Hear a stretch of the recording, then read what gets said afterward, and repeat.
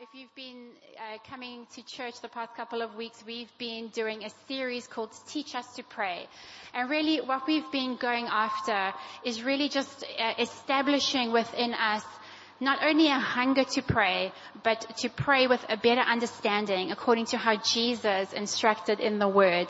And sometimes I think we all learn to the Lord's Prayer in school. If I say all, maybe I'm just generalizing, maybe your school didn't do that, but did we all get that in school, in assembly, or standing up in line in the morning waiting to go to class and you just start reciting the Lord's Prayer and you just wanted to get over because it kind of seems a little bit boring. But I want to say to you this morning that the Lord's Prayer is powerful, and there is something in that when you pray that prayer with understanding and with a knowledge of who God is, that God is able to move in your life in a powerful way. Amen. All right. So we've been going through adoration. We've looked at our Father who art in heaven, hallowed be your name. And I love that because it just helps us to understand who our Father is and that He's a holy God and that He wants us to come and worship Him and just love on Him. Don't you like to be loved on? Maybe you're not a very affectionate person and you say, no, not me. Well, I pray that you get to feel that from the Father at least. And then we looked at petition, how we can come and go after God for the things that we are desiring, for the things that we need and the things we need Him to come and do for us in our lives. And then last week we looked at we looked at intercession and how we are called to actually intercede, not just for ourselves, but for one another and for our city. Because there's something in us when we don't, not just doing it individually, but even corporately. And guys, that's why we do prayer meetings. Not just so we can call you out for another night in your week, so we can come and stand around together and have fellowship, but so that we can pray together. Because where two or more are gathered, the Word says, there He is. So I pray that if you've missed any of these messages, that you would go and find them on our church website or our podcast. Thank you for doing all of that for us, making the Word available. All right, so this morning our focus is we're going to look at perseverance. Don't you guys love that word? Okay, don't switch off just yet. Okay, so we're going to be looking at perseverance and really just how in everything, especially in our prayer and in our journey with God, perseverance needs to be in our vocabulary. It can't be something that we just, pick out when we need it just because we need a little extra something in our lives. Okay. And it's in perseverance and it's in our prayers that we can say to God, or we should say to God, no matter how much we're pressing in, no matter what it is we're asking for, we can say, God, thy will be done. So that's what we're going to look at this morning. All right. I believe that, it is God's desire that perseverance is actually, it's our stance that when we come to Him, we come to Him with a heart and an attitude that we are ready to persevere no matter what the journey is in front of us, no matter what road we're about to embark on, that in our heart we have decided that we will be those who persevere. And, perseverance actually sets us up to go the distance. Did you know that there's a journey ahead of you? And in order for you to go the distance, you're going to have to learn the art of perseverance. It's not easy. It's not going to be an easy journey, but it's possible. It is so possible. Okay. So if we had to look then, what does perseverance actually mean for us?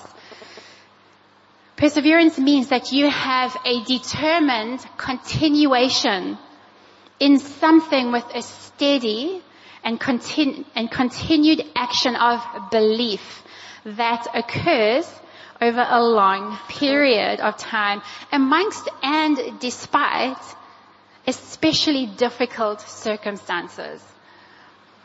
Doesn't this ring so true? Unfortunately, this is what we would avoid. We would avoid having to go through long, periods of having to, suffer difficulties or hardships, or God, why do my prayers just not seem to be answered? What is going on here? And it's a belief at the end of the day. It's a belief in God. It's a belief in Jesus, that despite what's happening, despite how long this journey is, or how long I have to walk with this thorn in my side, that we will go the distance with God. Okay. So if we're going to engage in a life of prayer, it actually requires much perseverance from our part. And a lot of how we grow in God, and a lot of our journey, as believers through the various struggles and hardships we face, this is something that God wants to bring out in us. And even our simple prayer lives, guys. Some of us have simple prayer lives because some of us don't know how to go the distance in prayer. Yes, no, yeah, prayer is not easy. And even in our simple prayer lives, we can become more passionate. We can become strengthened, and we can become powerful prayers. Who wants to be a passionate, strengthened, powerful prayer? We should all be putting our hands up, because prayer is so vital and so key to our lives as believers. And that's why we're hoping that in this series that we're going to that we're going to enable you to be more equipped in this area, that you would love prayer. I pray that we would love prayer so much that when we hear that we've got a prayer meeting, that when we know that we need to come and seek God in prayer, that we would be the ones running to Him, and that He's waiting with such an expectant, excited heart. That God would be excited to know that your heart is passionate about seeking Him in prayer. And today in our culture, unfortunately, we desire instant gratification. We want what we want, and we want it now. If there's, ladies who love shopping, we love shopping. I'm sure actually some guys love shopping too. No. How do you guys even have clothes? Okay, I understand you got a wife, but Pumlani? You purchase, you don't shop. Excuse you.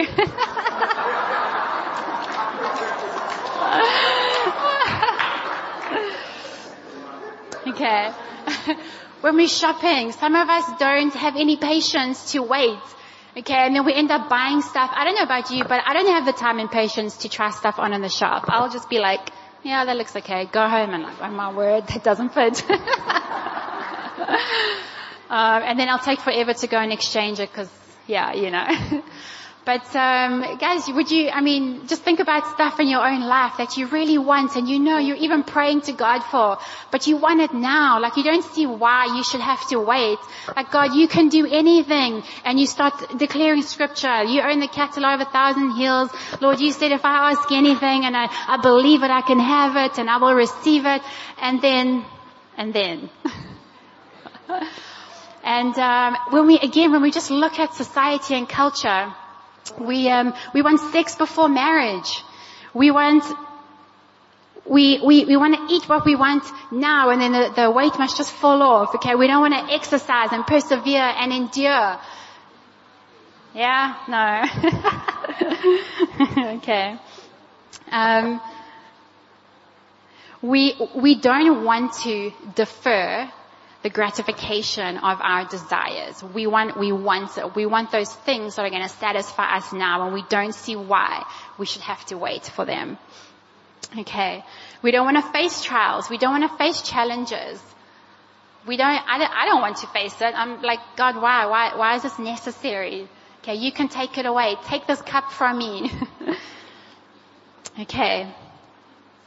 We want God to just airlift us out of our troubles, out of our challenges, out of the fire. But you know what the beauty is? It's like God doesn't airlift us out. He drops in, and He steps in, and He helps us through the journey. And I love that picture, because as we're going to go through, we're going to see that there is something that God's wanting to do in your life. Yes, He's on a rescue mission. Okay, and your life has been redeemed. But there's a constant process of redemption, and in this, suffering actually produces something in our lives that we're going to look at. Okay, so take heart. If you're suffering, it's not the end of the world, even though you feel like maybe it is. Okay, there is a light at the end of the tunnel. The clouds will part. Okay. You know, often also when we come to God with our requests, we can come very casually. And we ask and then we leave. Not me. we want an immediate answer. Okay. And we want an immediate return on our request. You know, when we're investing money, we want an immediate return. Any investors here?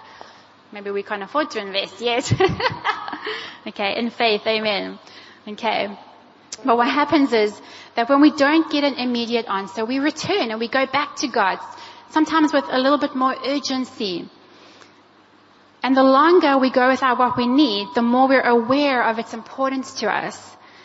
And if we really need something from God, we will find ourselves returning again and again, mostly out of desperation, because you just feel like, man, you're being hard pressed on every side. And you just need God to come through. Like, God, please now. It's been a month. It's been 2 months. God, it's been a year. So instead of coming to God because of who He is, and because you know what He's able to do in your life, your heart is just hitting a miss. Because you're only coming because you're desperate. Not that God is not concerned that you're desperate. Of course He is. But there's a process that He wants to take you through in order that you might seek Him and not the thing that you're wanting from Him. Okay, so we're just going to look now at perseverance through suffering. Okay, and I'm sure we've all experienced suffering, and maybe as I said, some of us are already, we're feeling suffering, and we're feeling we don't even know how we're going to go on anymore. We just want to give up because it's too much. Okay. One thing I love about God is that He is do you know that God's a builder? He's building your life, and He's building your character through your suffering. So God is in the building business. Romans chapter 5, we're going to get into the word now. Romans chapter 5 verses 3-5 says the following. Not only so, but we also glory in our sufferings, because we know that suffering produces perseverance. Perseverance, character. Character, hope. And hope does not put us to shame. This is what I love, is that hope, when we put our hope in God, our hope does not put us to shame. Because God's love has been poured out into our hearts through the Holy Spirit who has been given to us. God wants us to grow strong. God wants you to grow strong through every season.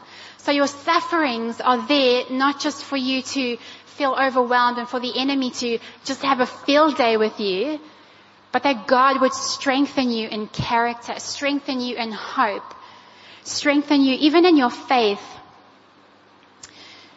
And that when we put our hope in the midst of our trial and our suffering, that when we can put our hope in Jesus, what does the word say? You will not be put to shame. God will not let you be put to shame because He has poured out His love on you.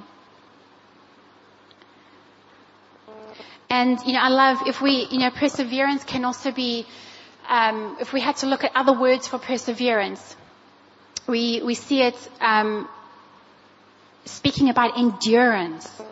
Guys, we've got to endure. We've got to endure in our suffering and in our hardships. Okay, it's diligence. It's a diligent seeking of God. It's a diligence in your faith in Him, that you know that God is God and He does not waver in who He is. The word says He is the same yesterday, today, and tomorrow. What about persistence? Steadfastness, waiting, and patience. I'm sure we got a lot of patience, don't we? Yeah. Most of the time the way we develop perseverance, maybe I think all the time, is through hardships and suffering, which is really the testing of our faith. Has your faith been tested this week? Maybe even today, maybe it's a little closer than that. Our faith is constantly being tested because God is strengthening us in our faith. James chapter 2 verses 1-7 says the following. I don't know why the Bible says this, but it says, consider it pure joy.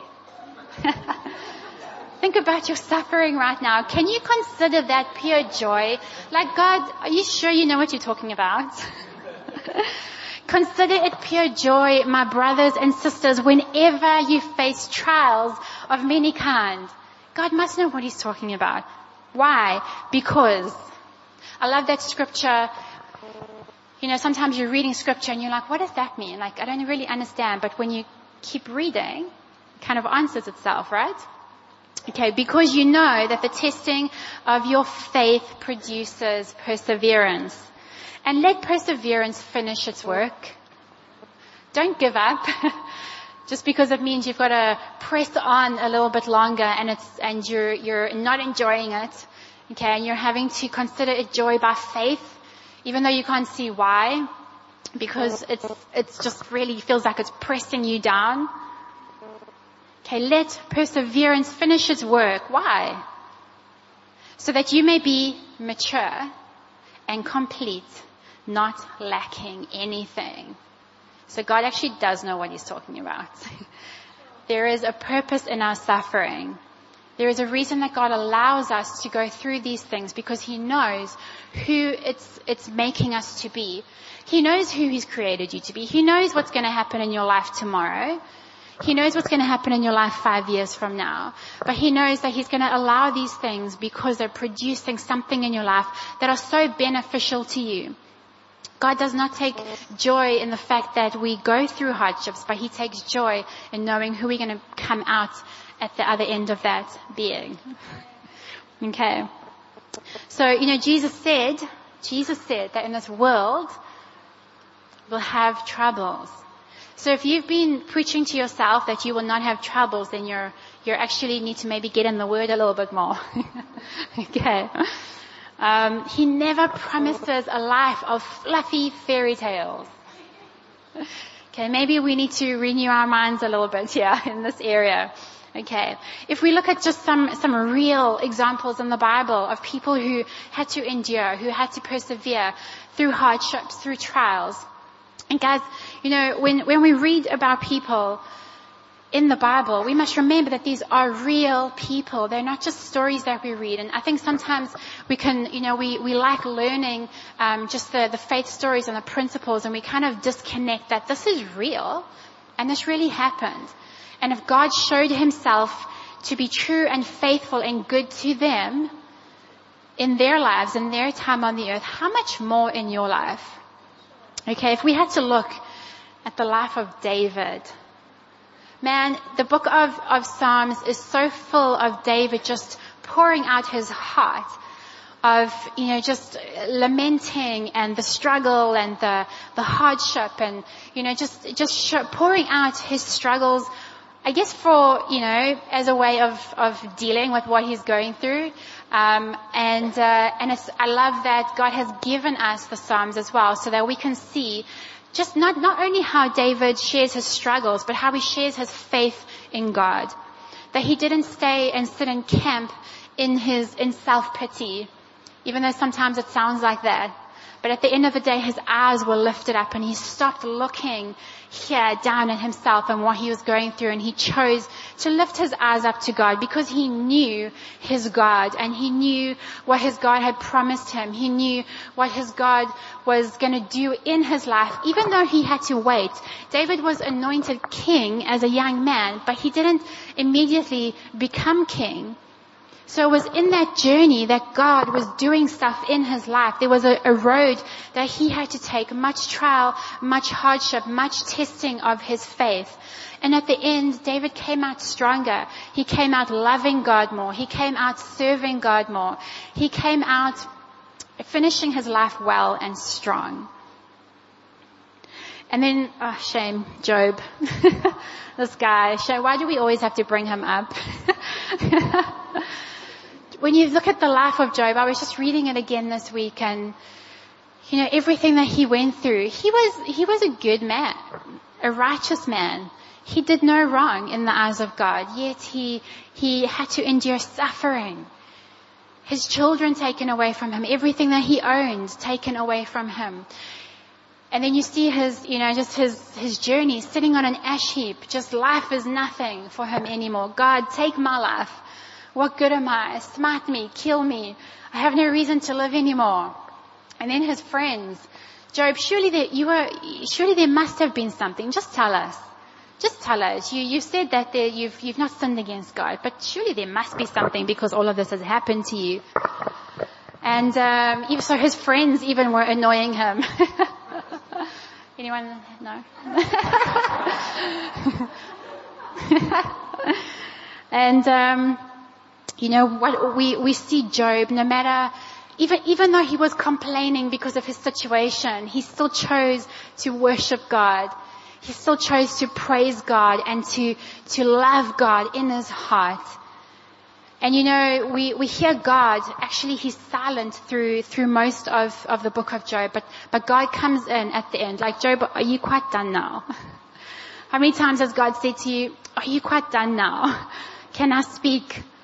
And I love how God just comes in, and because, Job's faith in God and his loyalty was being tested, because he did not curse God and he still chose in his heart to worship God, God came and restored him.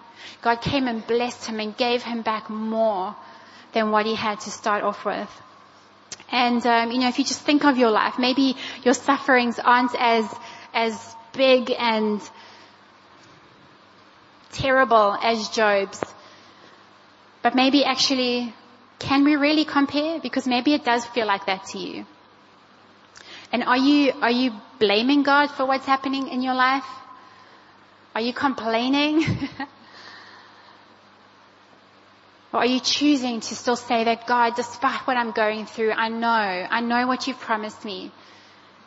I know who you are. I know your character. I know your nature. I know you are loving. You are kind. You are good. You are generous. And you will not leave me here. God will rescue you. Remember, he's in it with you. And would you in your heart choose to praise God? Would you choose, sometimes we say we gotta praise our way out of our circumstances and praise our way out of our troubles, and we actually feel like, can you stop saying that, because I don't feel like it and I don't want to. You don't understand. Maybe we don't, but God does. And we need to, it's okay to bring our hearts bare and be vulnerable before God, because we also can't pretend like it's not happening. And we've just got to pretend like, oh, it's all amazing, and I'm just going to keep praising, and that thing's there. Like, can we acknowledge it so that we can deal with it and allow God to bring us through it? It's no good just brushing it under the carpet, because then how is God going to work through that? And how is he going to bring your faith stronger if you're just enduring in a sense that you're just, okay, whatever, this is just my portion. Guys, suffering is not your portion. Okay? God's goodness and life and fullness of that is your portion. But we've just got to go through. Okay? Just get through that bumpy road. Have you ever, when you've driven out, maybe up in the Midlands, or maybe, I don't know, somewhere you've just kind of driven through like a really bumpy, stony road. It's not pleasant. It's not enjoyable. It's probably going to damage your tires and all those other things that do with your car. Okay, what if a stone hits, jumps up and hits my windscreen and I have a crack, and you want to get through. You want to just get onto the nice smooth road. Okay, sometimes we feel like that in life. It's too bumpy. There are too many hazards along the way. We want to cover ourselves. We want to protect ourselves. We don't want to endure the bumpy, dusty, things that are potentially going to bring harm to us. But when God's with us, God's in us, there is a smooth road coming. Okay.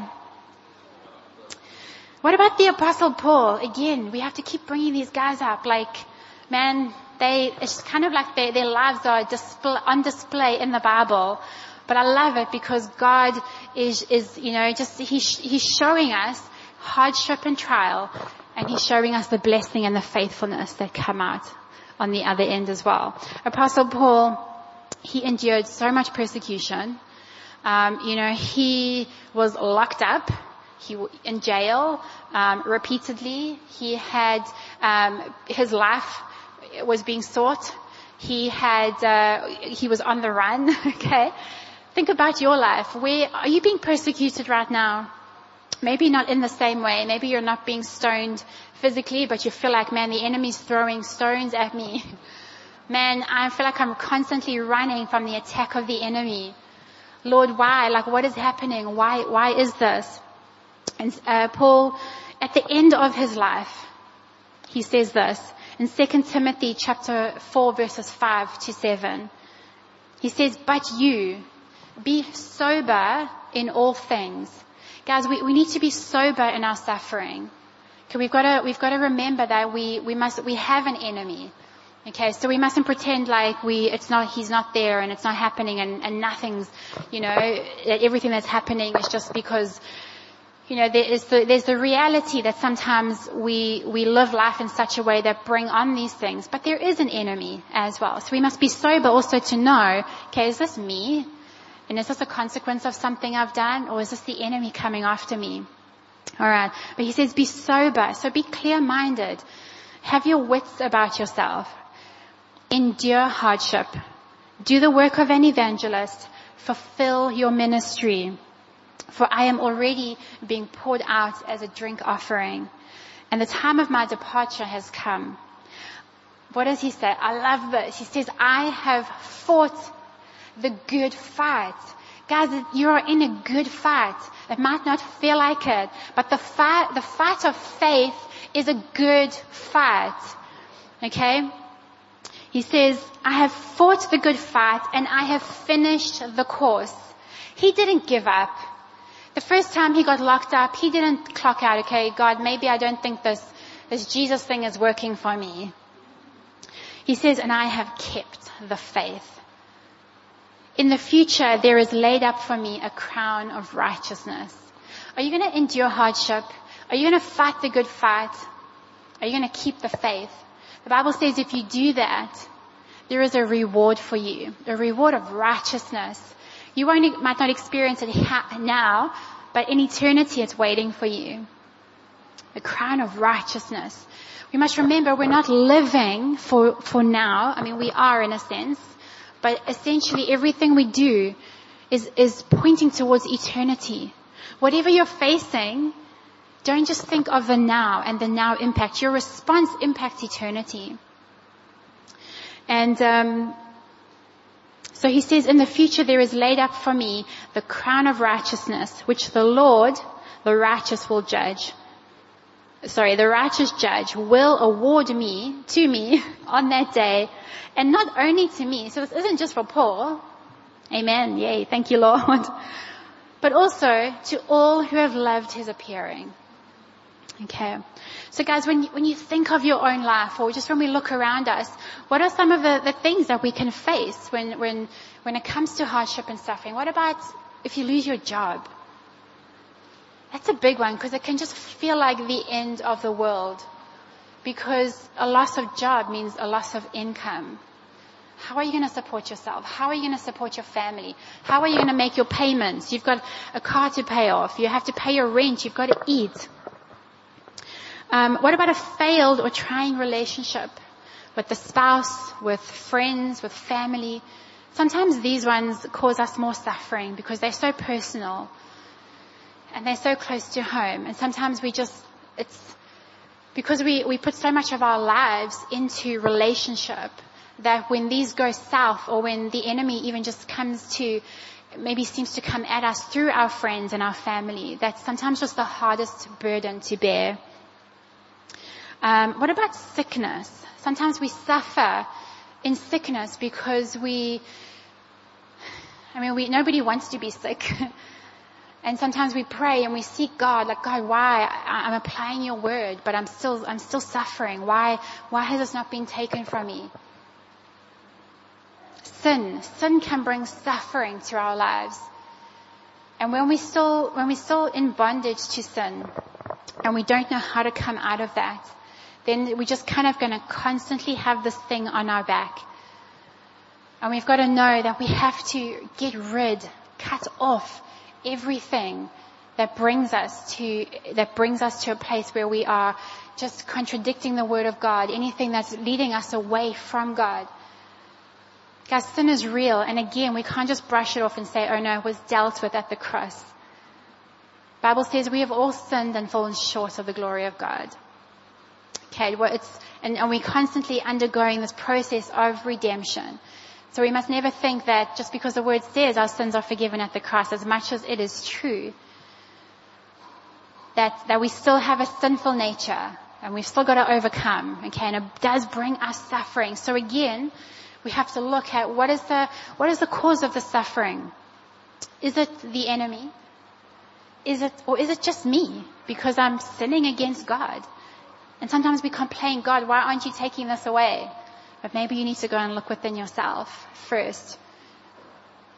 Okay. And you know, when we suffer, we actually can become vulnerable to these just 3 particular temptations. So we begin to doubt God's love for us. Oh, if you're a loving God, why are you letting this happening to me? Do you even love me? Okay, we begin to doubt God's love for us.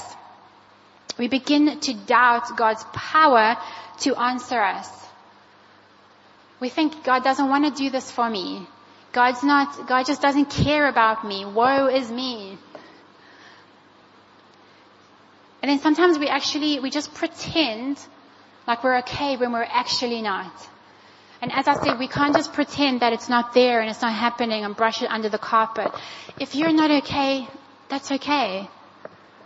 It's okay to share it. It's okay to speak about it. But we can't just pretend like we're okay when we're not. Because we're deceiving ourselves and we're lying to ourselves. You know, when I think of Jesus facing his darkest hour in the Garden of Gethsemane, he's all alone. He knows his time is coming to leave and to suffer much. And he goes to pray with his disciples and he tells them that they must watch and they must pray. But what do? They fall asleep. I don't know really what hour it was. I don't know if I would be any different. I might have a little snooze too. Okay, Jesus is alone in that moment. He's praying to the Father. He knows what's coming. He's got no one to comfort him. He's got no friends around him to encourage him. He's got no one praying for him in that moment. And he cries out to God, to Abba Father. And he knows that when he comes to God and cries out to him as Abba Father, it's because he knows who God is to him. He says, Abba Father, everything is possible for you. Do you believe that everything is possible for God? Not just some things, not just that one thing that he's already done for you, so you can say it because you know it's done. But everything is possible. He cries out to God in anguish, take this cup from me. How many times have you prayed, God, take this cup from me? You know, the Bible says that Jesus was suffering so much to the point where he was in such anguish and sweating blood. I don't know anyone who's been in such anguish and suffering, but I mean, Jesus knew what was lying before him. Jesus knew what he would have to endure. But he had faith in God and he said, nevertheless, your will be done, not mine. How many times have you said, God, take this cup from me? But you haven't been able to utter the last words. Nevertheless, not my will be done, but your will be done. So, you know, we must know that when we look at Jesus in this moment, he's coming to God and he knows the love of the Father for him. He knows that everything is possible for God. He knew that God could come in and send down heaven's SWAT team to come and rescue him. Okay, he knew that he had a whole host of angels waiting, if necessary. He knew that God could intervene. And he knew that God could also take this cup from him. But he knew what was at stake. You, me. He said, yet not what I will, but yours. Not what I want, Father God, but what you want. And I just, when I think of that and I think of my life, and I think of how many times I've sought God to take the cup from me, and He hasn't done so. And it's hard. Because if He doesn't do this, what am I going to have to suffer? What am I going to have to face? God, you know what's on the other side. How can you let me go through this? But the response of our heart and the response from Jesus is that I'm going to choose to trust you no matter how painful, no matter what I have to lose in the process, no matter what I have to give up, no matter what I have to sacrifice. Even when we're alone and we kind of feel like Jesus in that moment, guys, we have to know that God never leaves us. We're never truly alone. Even when we don't understand, we can still trust in His goodness. Do you trust in His goodness? When you say God is a good God, do you believe that? Even in the midst of your suffering, is He really good to you? And I love what this just speaks, what it produces in our lives is just this faithfulness to trust God that no matter what it is, I'm going to be faithful to you. I'm not going to be faithful to my fear, to my anguish, to my anxiety, but I'm going to be faithful to God. When we look at, just in the Bible in Daniel chapter 3, it talks about Daniel's 3 friends, Shadrach, Meshach, and Abednego. And we see this, if you look at the context, King Nebuchadnezzar has called everyone to come and worship his idols and to come and bow down to them. And the three friends of Daniel, they say, we will not come and bow down and serve your gods. Why? Because they knew who their God was. They knew what He was able to do. And they had a resolve in their hearts that He was the only God, because they knew He was the only true God that they were going to serve. And when they said that they're not going to bow down and worship these other gods, what happened? They got thrown into the fiery furnace, which was made, I think, 7 times hotter than normal, just for them, especially for them. And what did they say when they knew their fate had been set out? They said, God can save us from the fire. They said, He will save us from the fire. But even if He doesn't, we still won't bow down. God can save us. They knew who God was. They knew what He was capable of. They knew that God wanted, He desired for them obviously not to perish. God doesn't want any of us to perish in our suffering. When they said He will save us, that was a display of an absolute faith. God will save us. There was no wavering. There was no doubting that God would. But even in that, they still showed a faithfulness to God. Sorry, we've got a very white Jesus there. It just speaks of a faithfulness to God. That God, even though I know that you can save me and that you will save me, even if you don't, they proved a faithfulness to God despite the outcome. Because their hearts were committed to God and faithful to God. James chapter 1 verse 12, it says, blessed is the one who perseveres under trial, for he will inherit the crown of life. Isn't it interesting that these crowns, these rewards that await us in heaven are attached to perseverance? There is something, not just an immediate earthly reward at the end by way that our faith gets strengthened and our character gets refined and we get to put our hope in God, but there is an eternal reward for those who persevere. A reward of righteousness and the reward of life. The crown of life. And what about perseverance in prayer? We've just looked at perseverance in suffering. What about perseverance in prayer? Let's look at Matthew chapter 15, verses 21 to 28. And this is speaking of the faith of the Canaanite woman, and you might be familiar with the story. It says, and Jesus went away from there and withdrew to the district of Tyre and Sidon. And behold, a Canaanite woman from that region came out and was crying, have mercy on me, O Lord, Son of David. My daughter is severely oppressed by a demon. But he did not answer her a word. And his disciples came and begged him, saying, send her away, for she is crying out after us.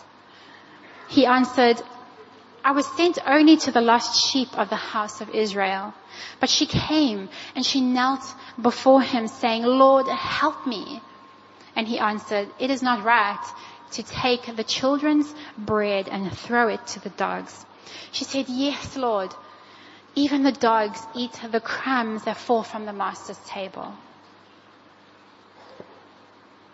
And then Jesus answered her, O woman, great is your faith. Be it done for you as you desire. And her daughter was healed instantly. I just think it's so funny how the disciples came to beg Jesus, please just make her go away. Maybe she was annoying them. Maybe she just, wherever they were going, she just wouldn't leave them alone. Because she had a perseverance in her heart that she knew who Jesus was. Most probably because she'd seen what he'd already done. And she knew what he could do for her, even her being a Canaanite woman. And she was a determined woman. And she went back and back again, even when Jesus didn't even answer her the first time she came to him. And how many times have we all in our prayer felt like our prayers just didn't seem to have any influence or any effect on our situation? Anyone ever felt like that? Maybe you're like your prayers are just bouncing off the ceiling and you feel like your prayers are landing on deaf ears because the first time you've asked there was no response. Sometimes we see God move in our lives in incredible ways. We see him blessing us. We see him coming through. We see him just pouring out and lavishing just his goodness on our lives. We see him delivering us out of bad situations. It's almost like, man, the hand of God is on my life and I feel it. But then what about other times where we don't? Sometimes we pray and our prayer seems to go unanswered. Or they just take longer than expected, or let's be honest, longer than you would like. And then what happens, we stop praying, we start to doubt that our prayers even have any effect. We even begin to maybe have an unbelief in God and in his ability to really step in. And we give up. How many times have we just given up praying because we feel like it's not doing anything, it's not having any effect? What's the point? What is the use? And then this can actually lead us to having a crisis of faith. And why didn't God, why didn't it work? Am I not praying long enough? Am I not praying hard enough? Am I not using the right words? Am I not using the right expression? And am I not walking up and down fast enough? Why, God? Why does Jesus in the Bible heal so many, but why am I still sick? God, why I tithe faithfully? Why do I still not have? God, why? Sometimes we just feel like all we say is why, because we don't understand. When we have a crisis of faith, it can actually lead us to just stop believing. And that's such a dangerous place to be in. When we stop believing in God, we stop even believing that we want what we're praying for. If you don't believe that God answers prayer, then you actually don't struggle with unanswered prayer. Oh well, didn't work in the first place. Why should I believe anyway? Prayer doesn't work. if you believe that God is real, then you are probably going to struggle and wrestle with the fact that sometimes our prayers seem to go unanswered. Or that we don't always get the result that we want. Struggling is not so much a case of unbelief, but more a case of faith. Or a struggle of faith. And as believers, we are going to struggle.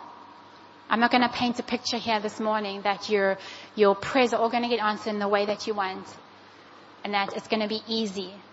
You are going to struggle. You're going to have to press in and wrestle. Maybe not for everything, but for some things. And I want you to know that the struggle is okay. The wrestle is okay. You know, we see in Genesis 32, we see Jacob struggling and wrestling with God. Have you ever felt like you've wrestled with God? Do you want to wrestle physically with God? Pomlani, you said yes. Okay, Lord, you heard that. When you're sleeping tonight, eh? Okay. So to know Jacob's story is to know that his life was one of never-ending struggles. How many of us feel like they just keep piling on top of one another? It's just, God, is this ever going to end? When you feel like one thing's dealt with, there's another one, and then another one. Like, God, or maybe they're just coming at you at the same time. Okay, so, God actually promised Jacob that through him would come a great nation. But not only a great nation, but a whole company of nations. Okay, he was a man full of fears and anxieties. Who are we? Are we men and women full of fears and anxieties because we've struggled so much? Let me ask you, what has God promised over your life? What has God called you to? And do you feel like the call on your life, that's a struggle? Do you feel like you're having to persevere, that you're wrestling God in this area of your life? Guys, we must persevere. If we're going to walk in the promise of God, we can't give up. Because when we give up, then we make the enemy a victor, and you become the victim. It's supposed to be the other way around. So, Jacob, we see him eventually, he's kind of like, he's on the run, he's over the treatment that he's getting from his father-in-law. So he's got his father-in-law on one side, he's got Esau, his brother, whom he deceived, on the other side, and he's kind of like stuck in the middle, nowhere to run, nowhere to hide. Okay. He is anxious for his life. And he's physically exhausted at one point in the story, and then what do we see? We see him fall asleep. And then into a deep sleep, and then what happens? We see, the Bible says, that God comes to him, or an angel comes to him, and he begins to wrestle with God. He knows what's coming, he knows what's happening, or what's about to happen. And then he will not let go of God, because he says, God, you will bless me. He's after God's blessing. Despite his struggle, despite his anxieties, because he knows the benefit of the blessing of God on his life. And you know that God actually changed his name in that moment to Israel. And what does Israel mean? Struggle. There was a mark on his life that he struggled with God. And what was the outcome? God blessed him. Prayer is the act of asking and seeking God himself. Okay, we must be seeking God himself, who acts for us. And in essence, prayer itself, it is not prayer itself that has the power and the answer, but it's the one to whom you pray. Prayer is just the means for which we come to God, and for which we tap into that power, that we then, through prayer, we come to know our God who is able to bless us and to move on our behalf. Prayer engages God. And that's why, how can you see the blessing of God or the power of God on your life if you're not praying? Or if you're putting all your or your hope in your prayer, and because you've said nice words, but not in the God who answers prayer. And we've got to have that revelation. It's not the prayer, it's God who we seek.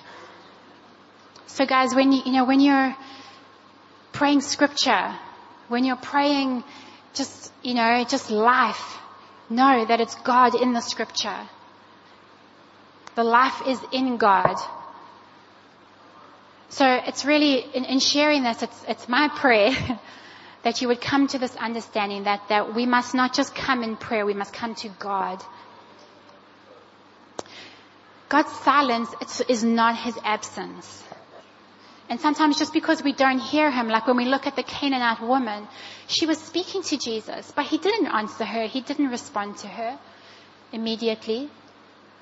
Maybe you feel like you're praying and you're seeking, but God's not answering you. It doesn't mean he's not there. He is not absent. We can persevere in prayer, seeking an answer for something that God actually has answered. We just don't recognize that he has because the response didn't come in the package that we wanted. How many times have we said, God has not answered my prayer? When actually, if you would just look a little bit differently, he has. Or what about when God says no? We don't think God would say no often, would we? But guys, God can say no, and there are times where he will say no. Not just because he's a big meanie and doesn't want you to have what it is you're asking for, but because he knows that maybe you actually don't really need that. Or maybe there's something else he wants to do in your life and that has absolutely no benefit to you. Sometimes we tend to put God in a box and we write him a nice little prescription. Like, okay, God, here's my prayer. Here's my prescription. This is what you need to do for me. This is how you need to answer. Instead of saying, God, here's my prayer. This is the desire of my heart. I know you can. I know you will. But if you don't, your will be done. And we should also consider that sometimes our prayers don't get answered in the way that we want for the following 3 reasons. And then I'm almost done. I'm going to wrap up. You guys know what that really means, don't you? We're far from over. I'm just kidding. We got another hour. Awesome. Okay, so let's consider these 3 things. We must consider God's world. We're living in God's world. So this means that there are laws of nature, okay, and logic as well. So sometimes we don't get the answer we want because because that's just the way God's made things. That's just the way God's made the earth. That's just the way things are.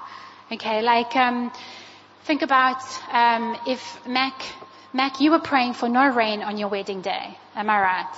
Mac and TK. But what happened? On that beautiful day, it rained. Was it so bad? Was that like gonna be like life-shattering if it didn't rain? Or if it did rain on their wedding day? No.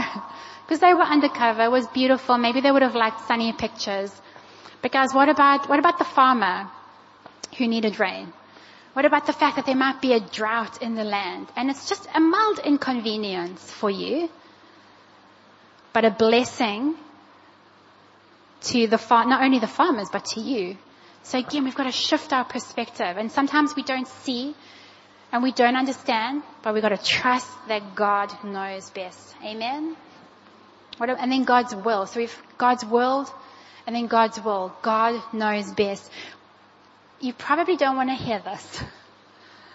And I'm sorry I have to say it, that we just have to accept. We have to just accept that God does know best. Isaiah chapter 55 verse 8, it says, "For my thoughts are not your thoughts, neither are my ways your ways." If you are trying to understand the mind of God, all the best, okay? You're going to be trying to understand that for all your life on earth. I don't know if we'll ever understand in eternity. I don't know if it will even matter because we're going to be having such an awesome time up there or here, wherever the new earth is. Okay, so we must understand that even though we think that we can understand the mind of God, we won't, and we have to know that He knows best, and His thoughts are not our thoughts. What about, as I was preparing for this, I came across a story, and it's just this guy, his name is Peter, and he was sharing that when he was, I think, 9 years old, there was this girl, and she was the most beautiful girl that he'd ever seen in his little 9-year-old life. And he prayed so hard, like he'd never prayed in his 9 years, that this girl would like him. But you know what happened? She hardly even noticed him. Many years later, at a high school reunion, guess who he runs into? This beautiful girl that his little 9-year-old heart prayed so hard for. And you know how he shame. Everyone is beautiful, okay? He says, it was as if it was like a butterfly that had morphed backwards. Does that make sense? And in that moment, he thanked God that your thoughts are not my thoughts. And your ways are not my ways. And he is happily married.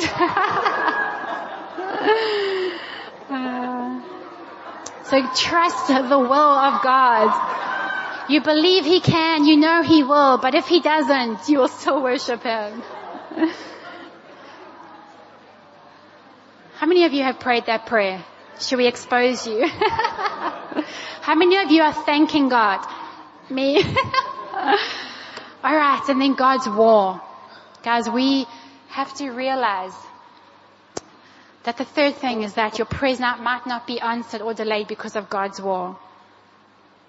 We see in Daniel chapter 10, I'm not going to go into it, but we see Daniel, what we gather from that is that Daniel has prayed. He's prayed a prayer. One night he had a vision and it terrified him because it spoke of what was to come. And he was praying and waiting on God. And then we see an angel come to him and coming to respond to that prayer. But what does the angel say? He says, when you prayed, as soon as he heard the prayer, he came. But what happened? He was delayed by the prince of Persia, who he was wrestling against for, I think it's 21 days. And, guys, we must remember that sometimes your prayer is just delayed because there's a war going on. Because whatever it is you're praying for is going to have an impact. It's going to move the hand and heart of God. And Satan does not want that. So we've got to press and we've got to keep persevering and not give up. Doesn't mean that just because you're not hearing a response or nothing's happening that God is not acting even while you're praying on your behalf. What about when bad things happen?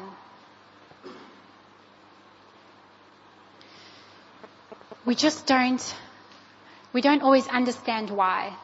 You know, we do live in a fallen world. And sometimes we say, oh well, if God is a loving God, then why? The fact is, what are we doing? What are we doing as believers to bring about the will of God into places that seem like the war of God is raging? Are we pressing on?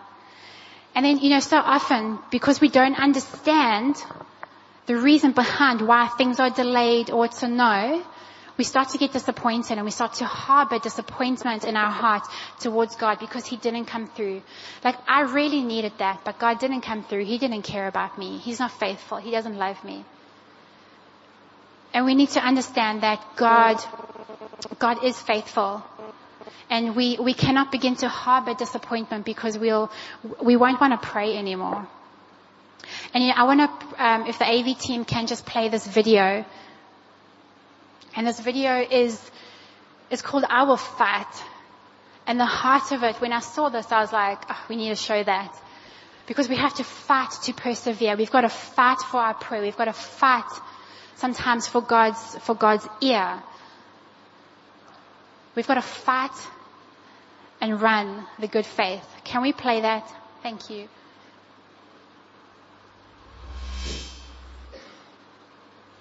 The Christian life is not a playground. It's a battleground.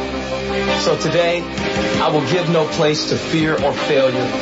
I will not accept a trace of apathy in my attitude or actions. I will reject complacency and embrace the greatness that God has planted inside of me. I will waste no opportunity to glorify God and maximize everything He has entrusted to me. I will fight. My battle is not against flesh and blood, but against a spiritual enemy who opposes me. So I will draw the battle lines and face my enemy with a bold determination. My enemy fights against me because he fears me. Every time I resist him, he must flee. And every time he reminds me of my past, I will remind him of his future. I will make no excuses, but through every obstacle I will find a way. I will not procrastinate my progress. I will not defer my destiny. I will not waver when I'm weak. I will not cower when my circumstances take a turn for the worse. Because greater is He that is in me than he that is in the world. I will fight.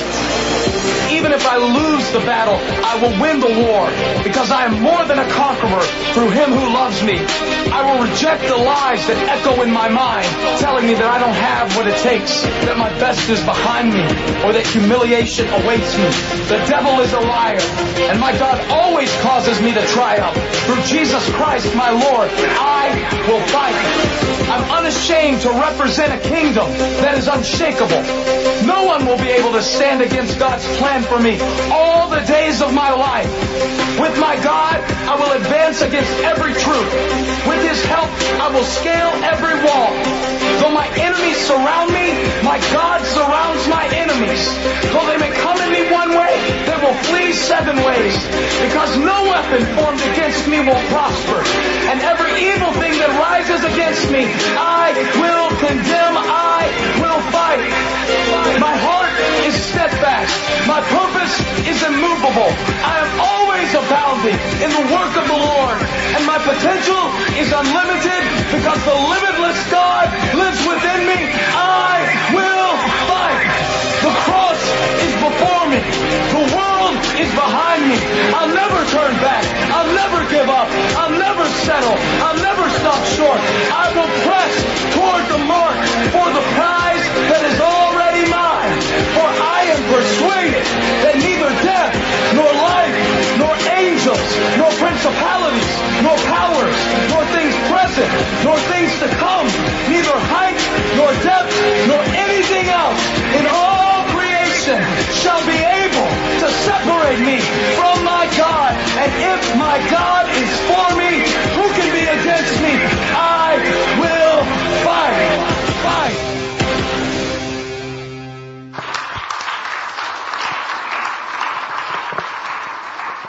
Are you guys ready to fight? You're going to keep going. Can we stand to our feet? The encouragement to you this morning is, guys, let's be those that will fight. We will fight for our faith.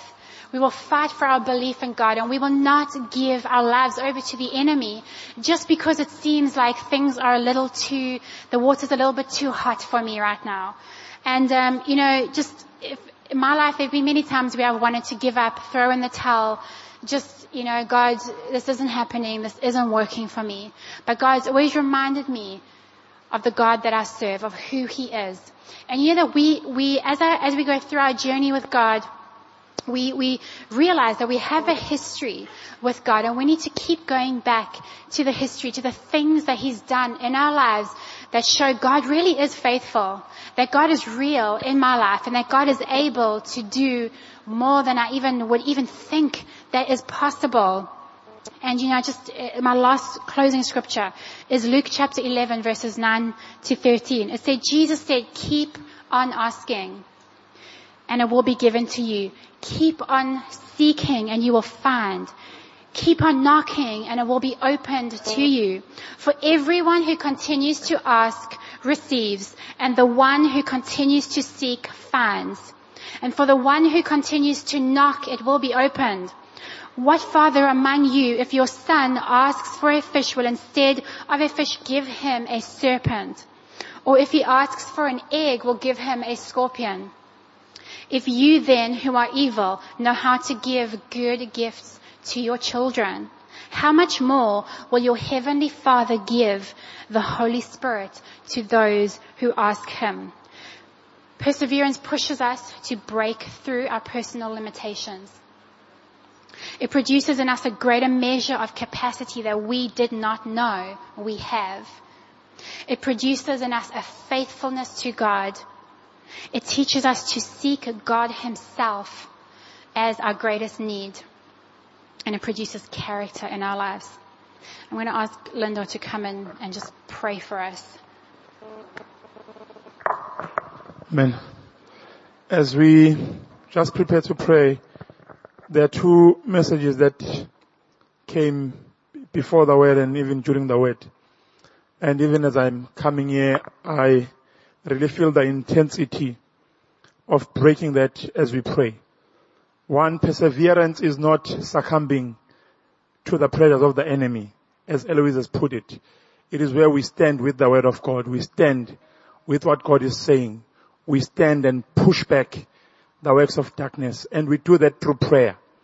We do that in knowing that it is not by our ability, it's by him.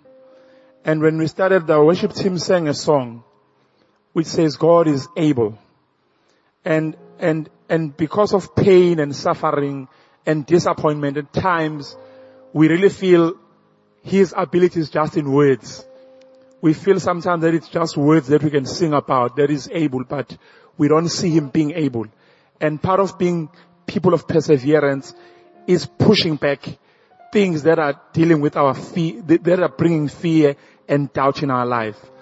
And for some people, they are even having demonic operations in their lives because they've opened a door because of failure, because of pain, because of doubt. And I want us this morning just to exercise perseverance and say, we are not going to let go.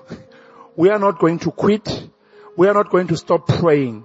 We are not going even to allow the hands of the enemy and the fingers of the devil to even play in our lives. We are going to stand by our authority, and we are going to stand by what is correct. And we are going to allow our Father to conquer on our behalf, and will allow him to use us in the battlefield as he scatters his enemies. Shall we all pray just for 2-3 minutes, and then after that I will just close in prayer. Father, we thank you that, Father, you have given us the ability to push back the works of the enemy. We thank you, Father, that, Lord God, you have given us that ability, Lord God, to stand firm in your word, Lord. We thank you that, Father, your word is true. And Lord, we thank you that even as you have spoken today, Lord God, you say it does not come back to you void without accomplishing what you have released it to do. And right now, Father, we open our hearts. We bring before you, Lord God, the condition of our hearts. As we stand here, some of us, Father, we have been beaten by the issues of life. Some of us, Lord God, we have been bruised by the issues of life. Some of us, Lord God, we have even let go of trusting. We have even let go of hope. We have lost it in life. We are just walking because we don't know what to do next. But Father, we pray that right now, Lord God, you ignite something within us. That, Father, you resurrect that hope within us. That, Father, there is that awakening in our spirit. That, Father, we will not quit. That, Father, will persevere. That, Father, will continue praying, even if we feel that sometimes our prayers are not answered the way we want. That, Father, will continue living the life that is godly, even though we don't see things maybe manifesting the way we would want them to manifest. And Lord, we pray right now, Lord God, bringing our lives before you. We say, Father, may you work in us right now.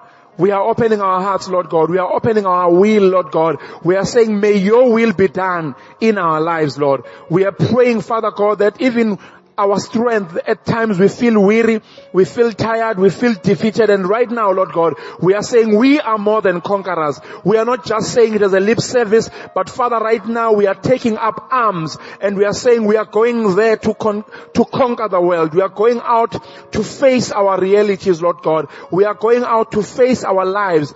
We are not going to surrender praying, but we are going to pray without ceasing, Lord God. We are going to pray even if our body doesn't want us to do it, Lord God. We are going to read your word even if at times we feel like it doesn't make sense. We are going to seek you, Lord God, knowing that you are a faithful God. And right now, Father, we just want to break every foothold that the enemy has held in our lives. In the name of Jesus, we just want to break it, Lord God. In the name of Jesus, we break every whisper of the enemy in our ears. We nullify right now everything, Lord God, in our hearts, in our spirit that has caused us, Lord God, to fall back, that has caused us, Lord God, to let down, Lord God, our mandate, to quit our stand with you. We are saying right now, we rebuke it and we denounce it. In the name of Jesus, we take a stand that, Father, we will be like Shadrach, Meshach, and Abednego. That, Father, we will move on knowing that whether we see the results now or not, we will stand by your word.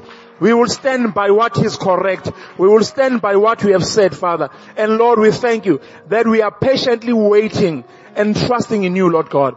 In the name of Jesus, we pray that, Father, you mold and you heal, Lord God, the hearts that have been broken by suffering. People, Lord God, that have been bruised.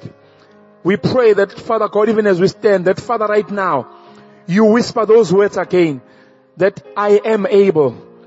I am able to provide. I am able to heal. I am able to restore. We pray, Father, that those words will echo in our hearts, in our minds, that our God is an able God. Our God is a faithful God. Our God is a truthful God. Everything you say shall surely come to pass. And Father, we pray in the name of Jesus.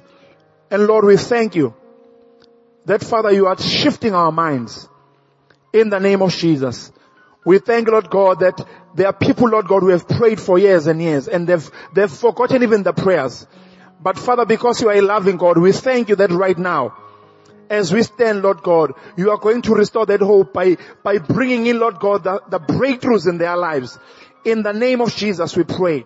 And Father, we prophesy over every dry bone right now. Over every bone that has ceased to live. We say, dry bones, find life, receive life, be restored. In the name of Jesus. We pray, Father, for every person that has said, I give up, that, Father, right now, restore them, Lord God. We speak your restoration in the name of Jesus. In the name of Jesus, we bless your name, Father. In Jesus' name.